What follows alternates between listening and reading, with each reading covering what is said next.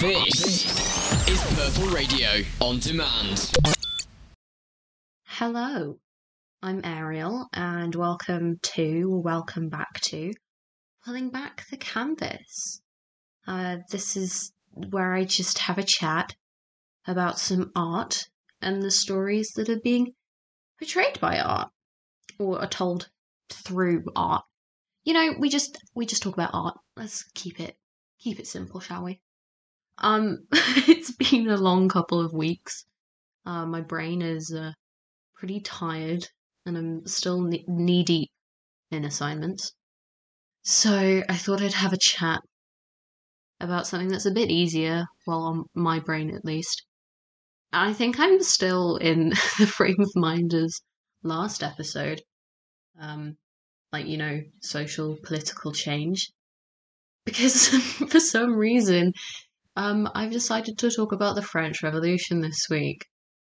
It doesn't necessarily sound like something that's going to be easy on the brain, but for some reason it is, at least for me. So yeah, here we are. It's gonna be pretty crash course, pretty general. We're kind of looking at the vibes, and the vibes aren't great. It's gonna be the same sort of format as the Medusa week as well. Sort of the story, and then how that story of the French Revolution is told through art and art movements. So it's a bit cheating in the sense that usually I look at a piece of art and then look at the story it's depicting. We're zhuzhing things up. We like a good zhuzh. Settle in, and we're going to transport ourselves to 18th and 19th century France. Yeah. Cup of tea, brioche, coffee maybe. Coffee's more like it. Coffee, brioche, croissant. Let's get into it. This is a time of major social and political change, as you may or may not know. Lots of revolutions going on in this time, all over sort of, specifically the Western world at the moment. The monarchy in France, for pretty much its whole history, from about 9th century, then consistently through to the 18th century, and then it's a bit on and off, as we'll see, until the late 19th century.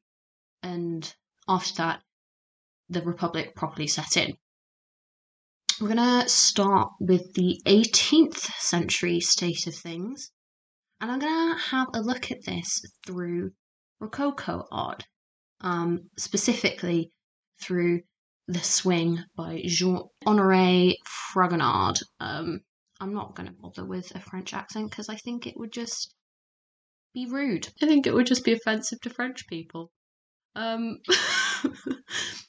So Rococo art, it's indulgent, it's elaborate, really quite highly detailed, ornate, silly, frilly, light colours. It's its own little world of frilly art. And The Swing, it was painted in 1767, is the culmination of all of this. The scene in The Swing is a woman on a swing.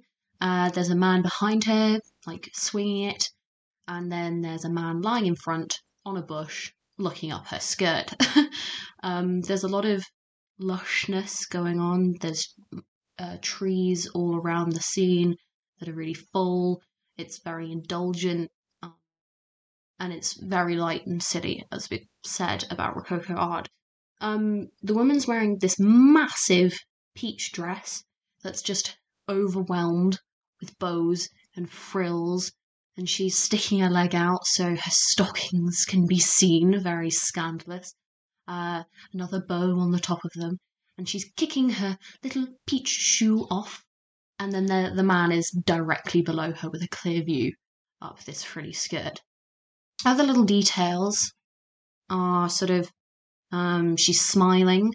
Honestly, can't tell if she's actually constipated because it is a weird smile. There's also a tiny, ridiculous-looking dog that's really fluffy in the bottom right, looking at her too, which I almost didn't catch, but I zoomed in and it's there. It just doesn't look real. And there's a few sort of neoclassical details, so statuary that might match an ancient Mediterranean art theme. So there's like cherubims and other details like that in the statuary around this sort of garden scene. And it's a really good reflection of the French elite at the time. They're sort of fluffy, indulged in their own little world. Yes, it's a beautiful piece of art, but some might think it's sort of oppressive, and it's sort of unreal to the wider population. It's very frivolous, which I really like that word.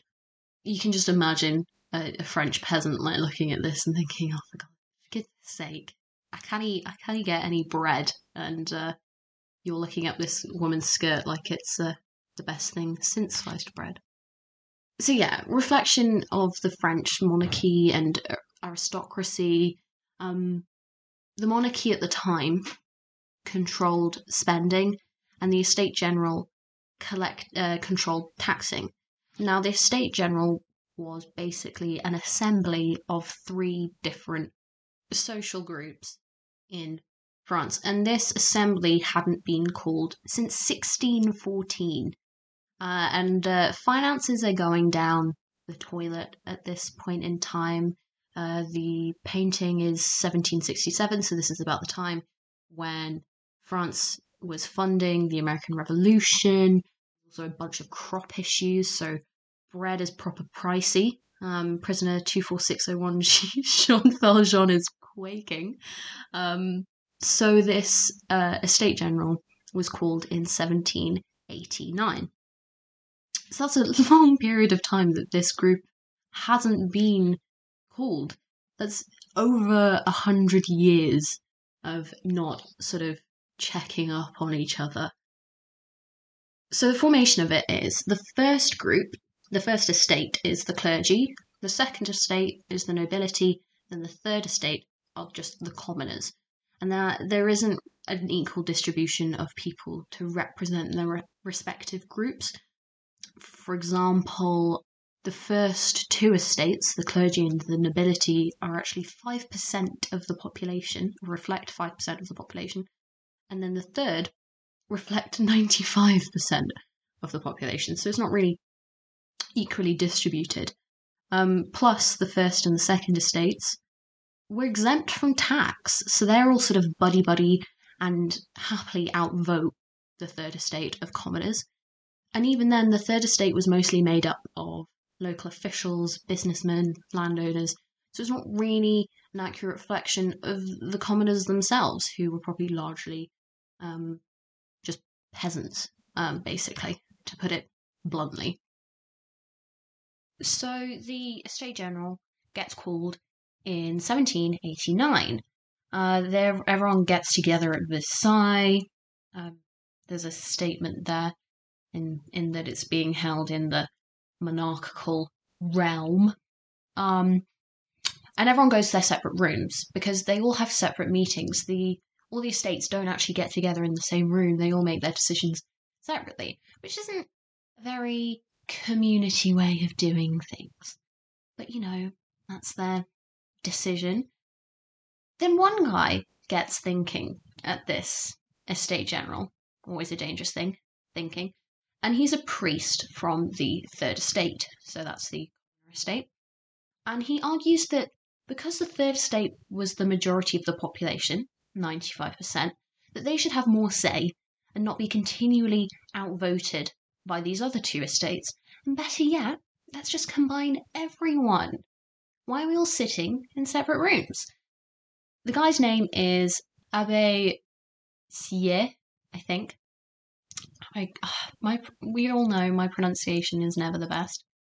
And he manages to create a splinter group during this Estate General called the National Assembly, which is mostly made up of the third estate and a handful of people from the first. So that's the clergy, so religious group. And then they all troop over to the Versailles tennis court, and then they said they're not moving until there's a new constitution. So some more people from the First and Second Estates joined them, and then finally the king, Louis XVI at the time, gave up in opposing them. Louis, however, then makes the decision to fire and banish his finance minister, Jacques Necker, on the 11th of July, 1789, which leads to a fear and anger from the general Paris population, because this finance minister was pretty cool with the Third Estate, and there was also a fear of the royal troops who'd been called back to France and to Paris would then prevent the National Assembly from meeting up. Everyone's getting a bit het up, tensions are high, especially at the show of military power from the monarchy. Chaos ensues, rioting, grabbing supplies, etc., and it all culminates in the storming of the Bastille on July 14th, 1789. I'm sure the monarchy was thinking, how am I going to be an optimist about this? I had to do a Bastille reference. I had to. So a bunch of gunpowder had been stored in the Bastille. There was also a handful of prisoners, lots of killing, lots of angry panicked citizens. It's a whole ordeal. But after this, the ancient regime, so basically the whole historical institution of monarchy as the French knew it, was then picked apart and dissolved. And then the Declaration of the Rights of Man and of the Citizen were promoted, and feudalism was also abolished. Feudalism was a system that meant landowners answered to the nobility and were taxed for the nobility. At this point, the payments and taxes that went to the church also ended. Change was pretty slow going, though, and the common class was not getting a lot of answers. Obviously, they can't really know what's going on behind closed doors.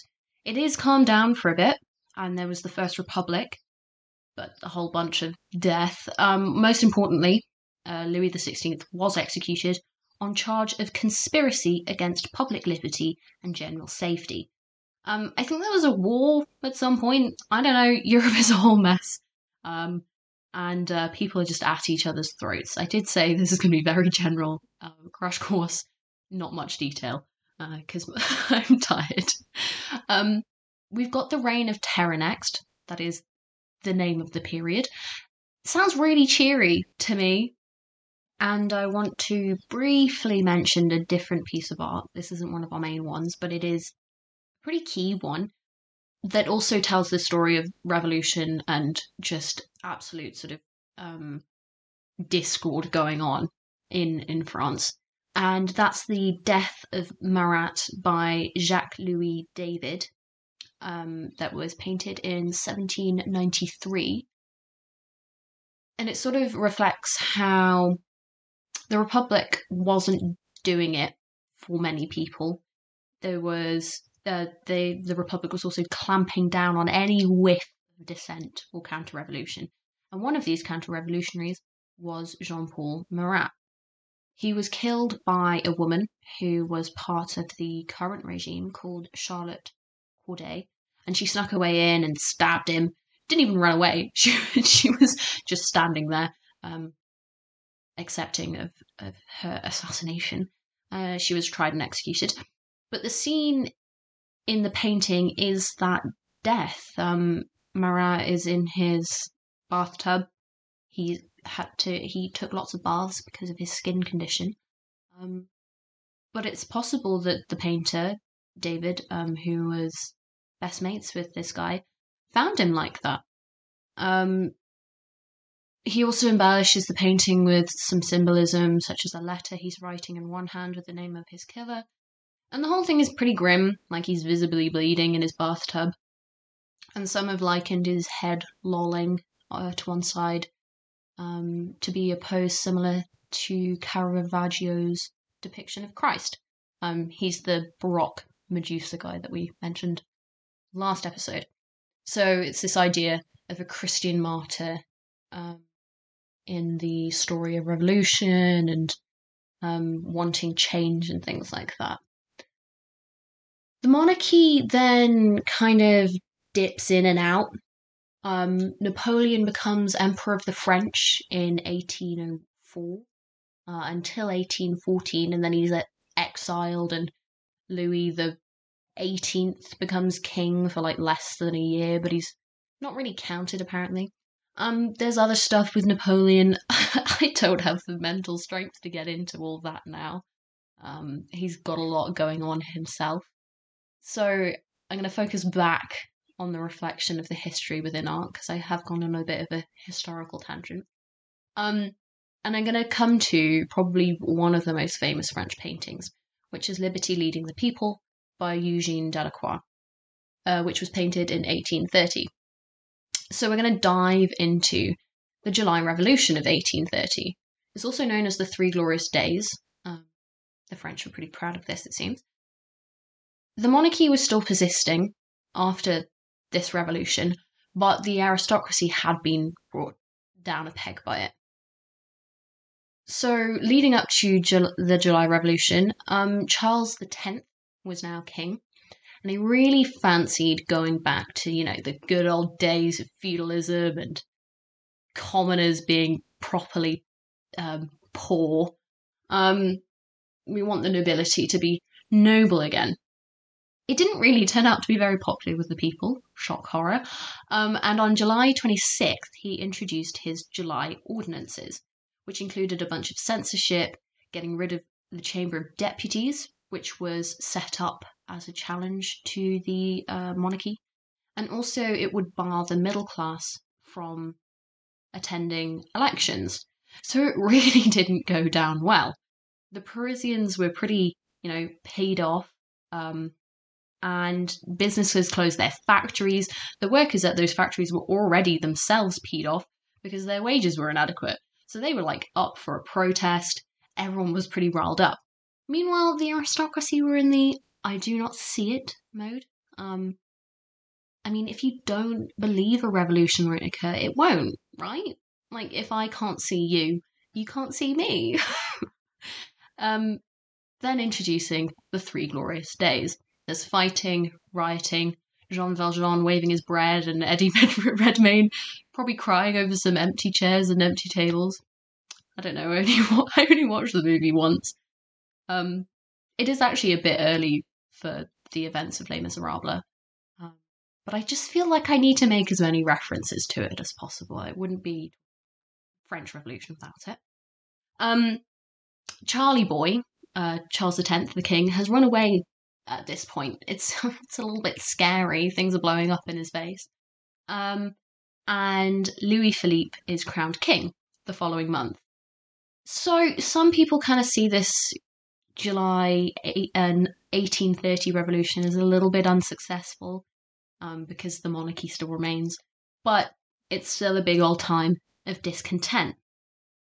So this painting, Liberty Leading the People, is the culmination of all this discontent extending from our first painting, The Swing, all that time of the 1789 revolution, discontent following that, and this culmination of the July Revolution. The painting itself falls into the Romantic neoclassical movements, which followed the Rococo. So this is a time of, romanticizing everything, making things seem grander and glorifying things. The use of these styles is fairly ironic. If you think back to the last episode, if you listen to it, we had those ancient Mediterranean pieces of art and history as something that is associated with an elite class and their own art and architecture. So it's not something you'd really associate with the revolution of the lower class, but neoclassicism was a movement that opposed the ideals of Rococo. So in that sense, it was a reaction to this free, elaborate, in their own world upper class. And they wanted an art movement that had a bit more integrity to it. It's more refined. The neoclassical movement was a way to be more analytical and slightly more realistic. And then the Romantic movement went from that as a way to oppose the sort of harsh industrial reality of the world. If you're thinking 1830, where industrial revolution in the Western world, and they wanted to go back to thinking about past stories and iconography like the ancient Mediterranean world and themes from it like Greek mythology, Roman mythology, all about passion, feeling, nature, romanticizing life, and not the true reality of the world. So, this idea of liberty leading the people is all about freedoms of expression, passion of revolution, and things like that. And there is that energy in the painting. There's use of some bright colour in the French flag, but ultimately it is glorifying the events of the July Revolution. Liberty is the central woman leading everyone. The classical theme is like the ancient Mediterranean kind of art is through her being bare-breasted and wearing a Phrygian cap, which is symbolic of freedom and things like that. She's wielding a gun and a flag. She's not pretty or goddess-like. She's the revolution.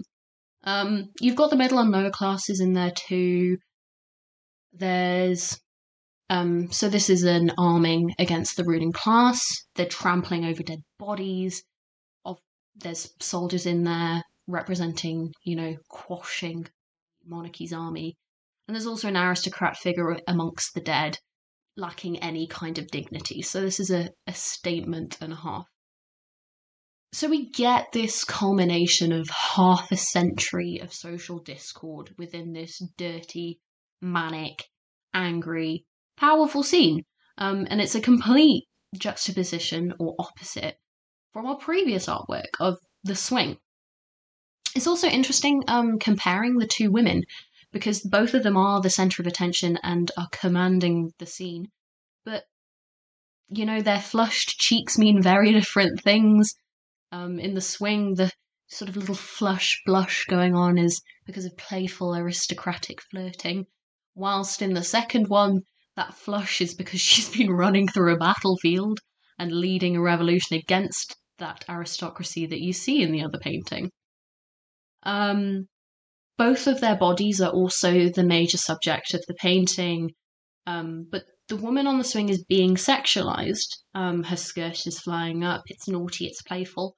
While there's nothing sexual about Liberty's nudity, she's mid-battle. There's bigger things to worry about than her being bare-breasted. If anything, it's a bit scary. It's going back to classical themes, ancient Mediterranean art, and nudity in that art was a sign of heroism. So yeah, we've got our pre-revolution and we've got our sort of mid to end revolution. Things stay tense in history. There's another revolution, the one that's in Les Mis in 1848.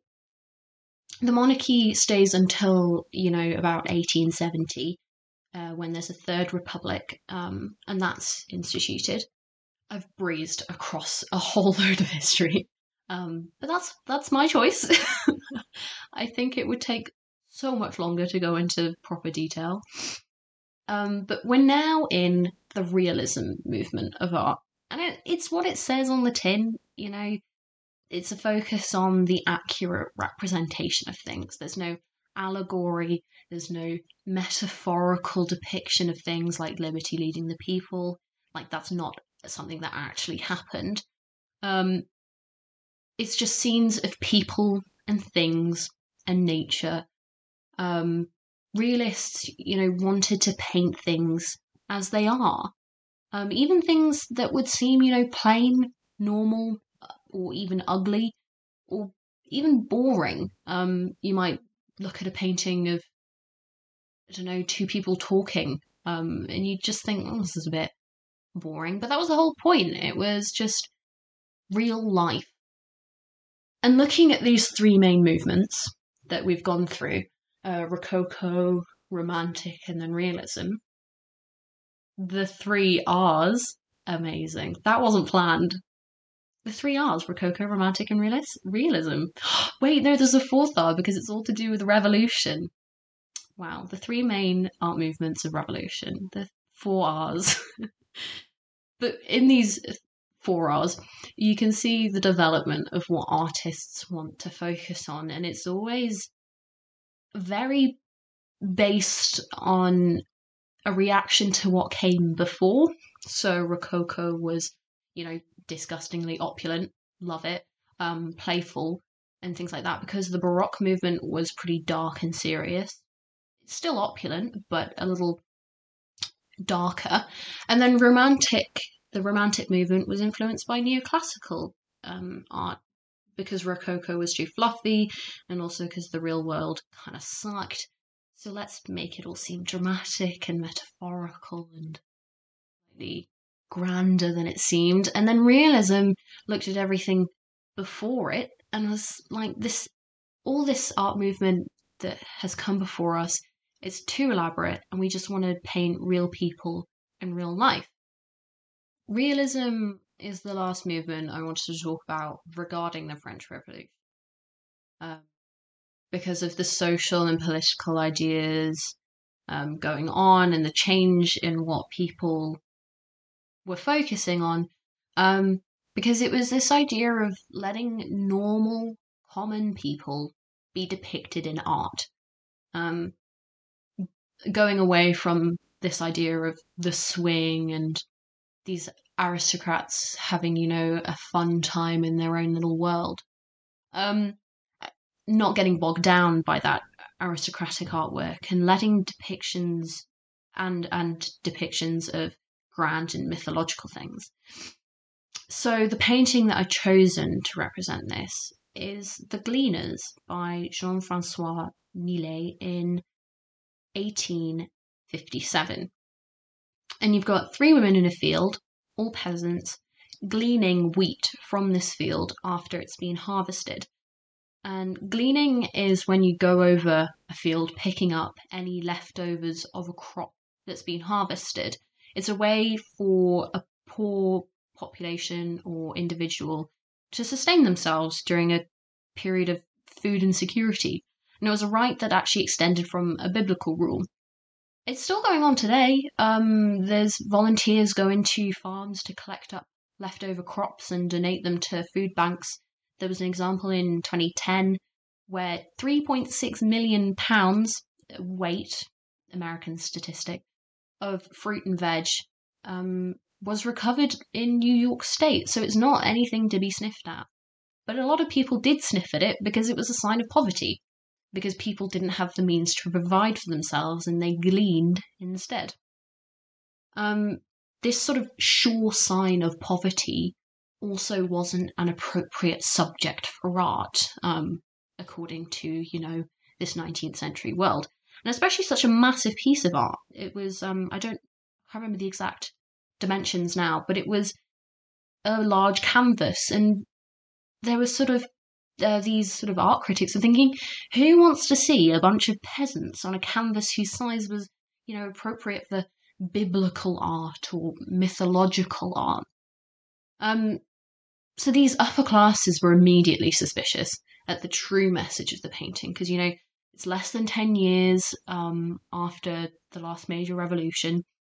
And I think it's just funny that there had been so much social discord that as soon as a lower class was depicted in labour, they assume it's an attack on the upper class. The painting is also a good one for our collection of 3 main paintings depicting, the social change and political change through French Revolution, as we again have women depicted. Except this time, they're not aristocratic women being cheeky and fluffing up their huge peach skirts to let a man get a peek under it. And neither are they romanticised as bare-breast commoners leading a revolution against an upper class. They're just peasant women. Their faces are obscured from direct view, they're hunched over in their layers of clothes, bonnets on, just collecting up remaining available food to just carry on another day. So we've got 3 very different, 3 different movements, all sort of leading on from each other, evolving into one another, all relevant to telling the story of the French Revolution and the political and social change that came with it. You go from a very aristocratic art movement of the Rococo, where you'd have to be wealthy to have that kind of grandeur and elaborate art, And then into the Romantic movement that was still, whilst not as fluffy and indulgent as Rococo, still sort of metaphorical and aggrandizing things. And then into Realism, where it's just people doing everyday things. And it follows this sort of social change and focusing on letting 95% of the population have a voice, and the common population having a voice. So I've talked way more about this than I thought I would. Obviously, I got my brain working in the end. But I find that something really interesting to look at, because art is almost always a reflection of what's going on in history, and whilst maybe not telling a direct story like the swing, it does sort of tell a broader story of what's going on in history. If that makes sense. I hope that makes sense. As always, I got my research from online. The Wikipedia page for the French Revolution is so long. Great if you want just to mindlessly scroll through a lot of information. So yeah, it's all there if you want any further, clarification, because I did just breeze through a lot of history. So yeah, I hope you enjoyed hearing about it. It was a fun one to research and just sort of zone out and collect all this information. I hope you stay safe and as happy as you can be. Until I next see you, I'm Ariel, and this has been Pulling Back the Canvas. Purple Radio Podcasts. Thanks for downloading this Purple Radio podcast. For more great content and to listen live, head to purpleradio.co.uk.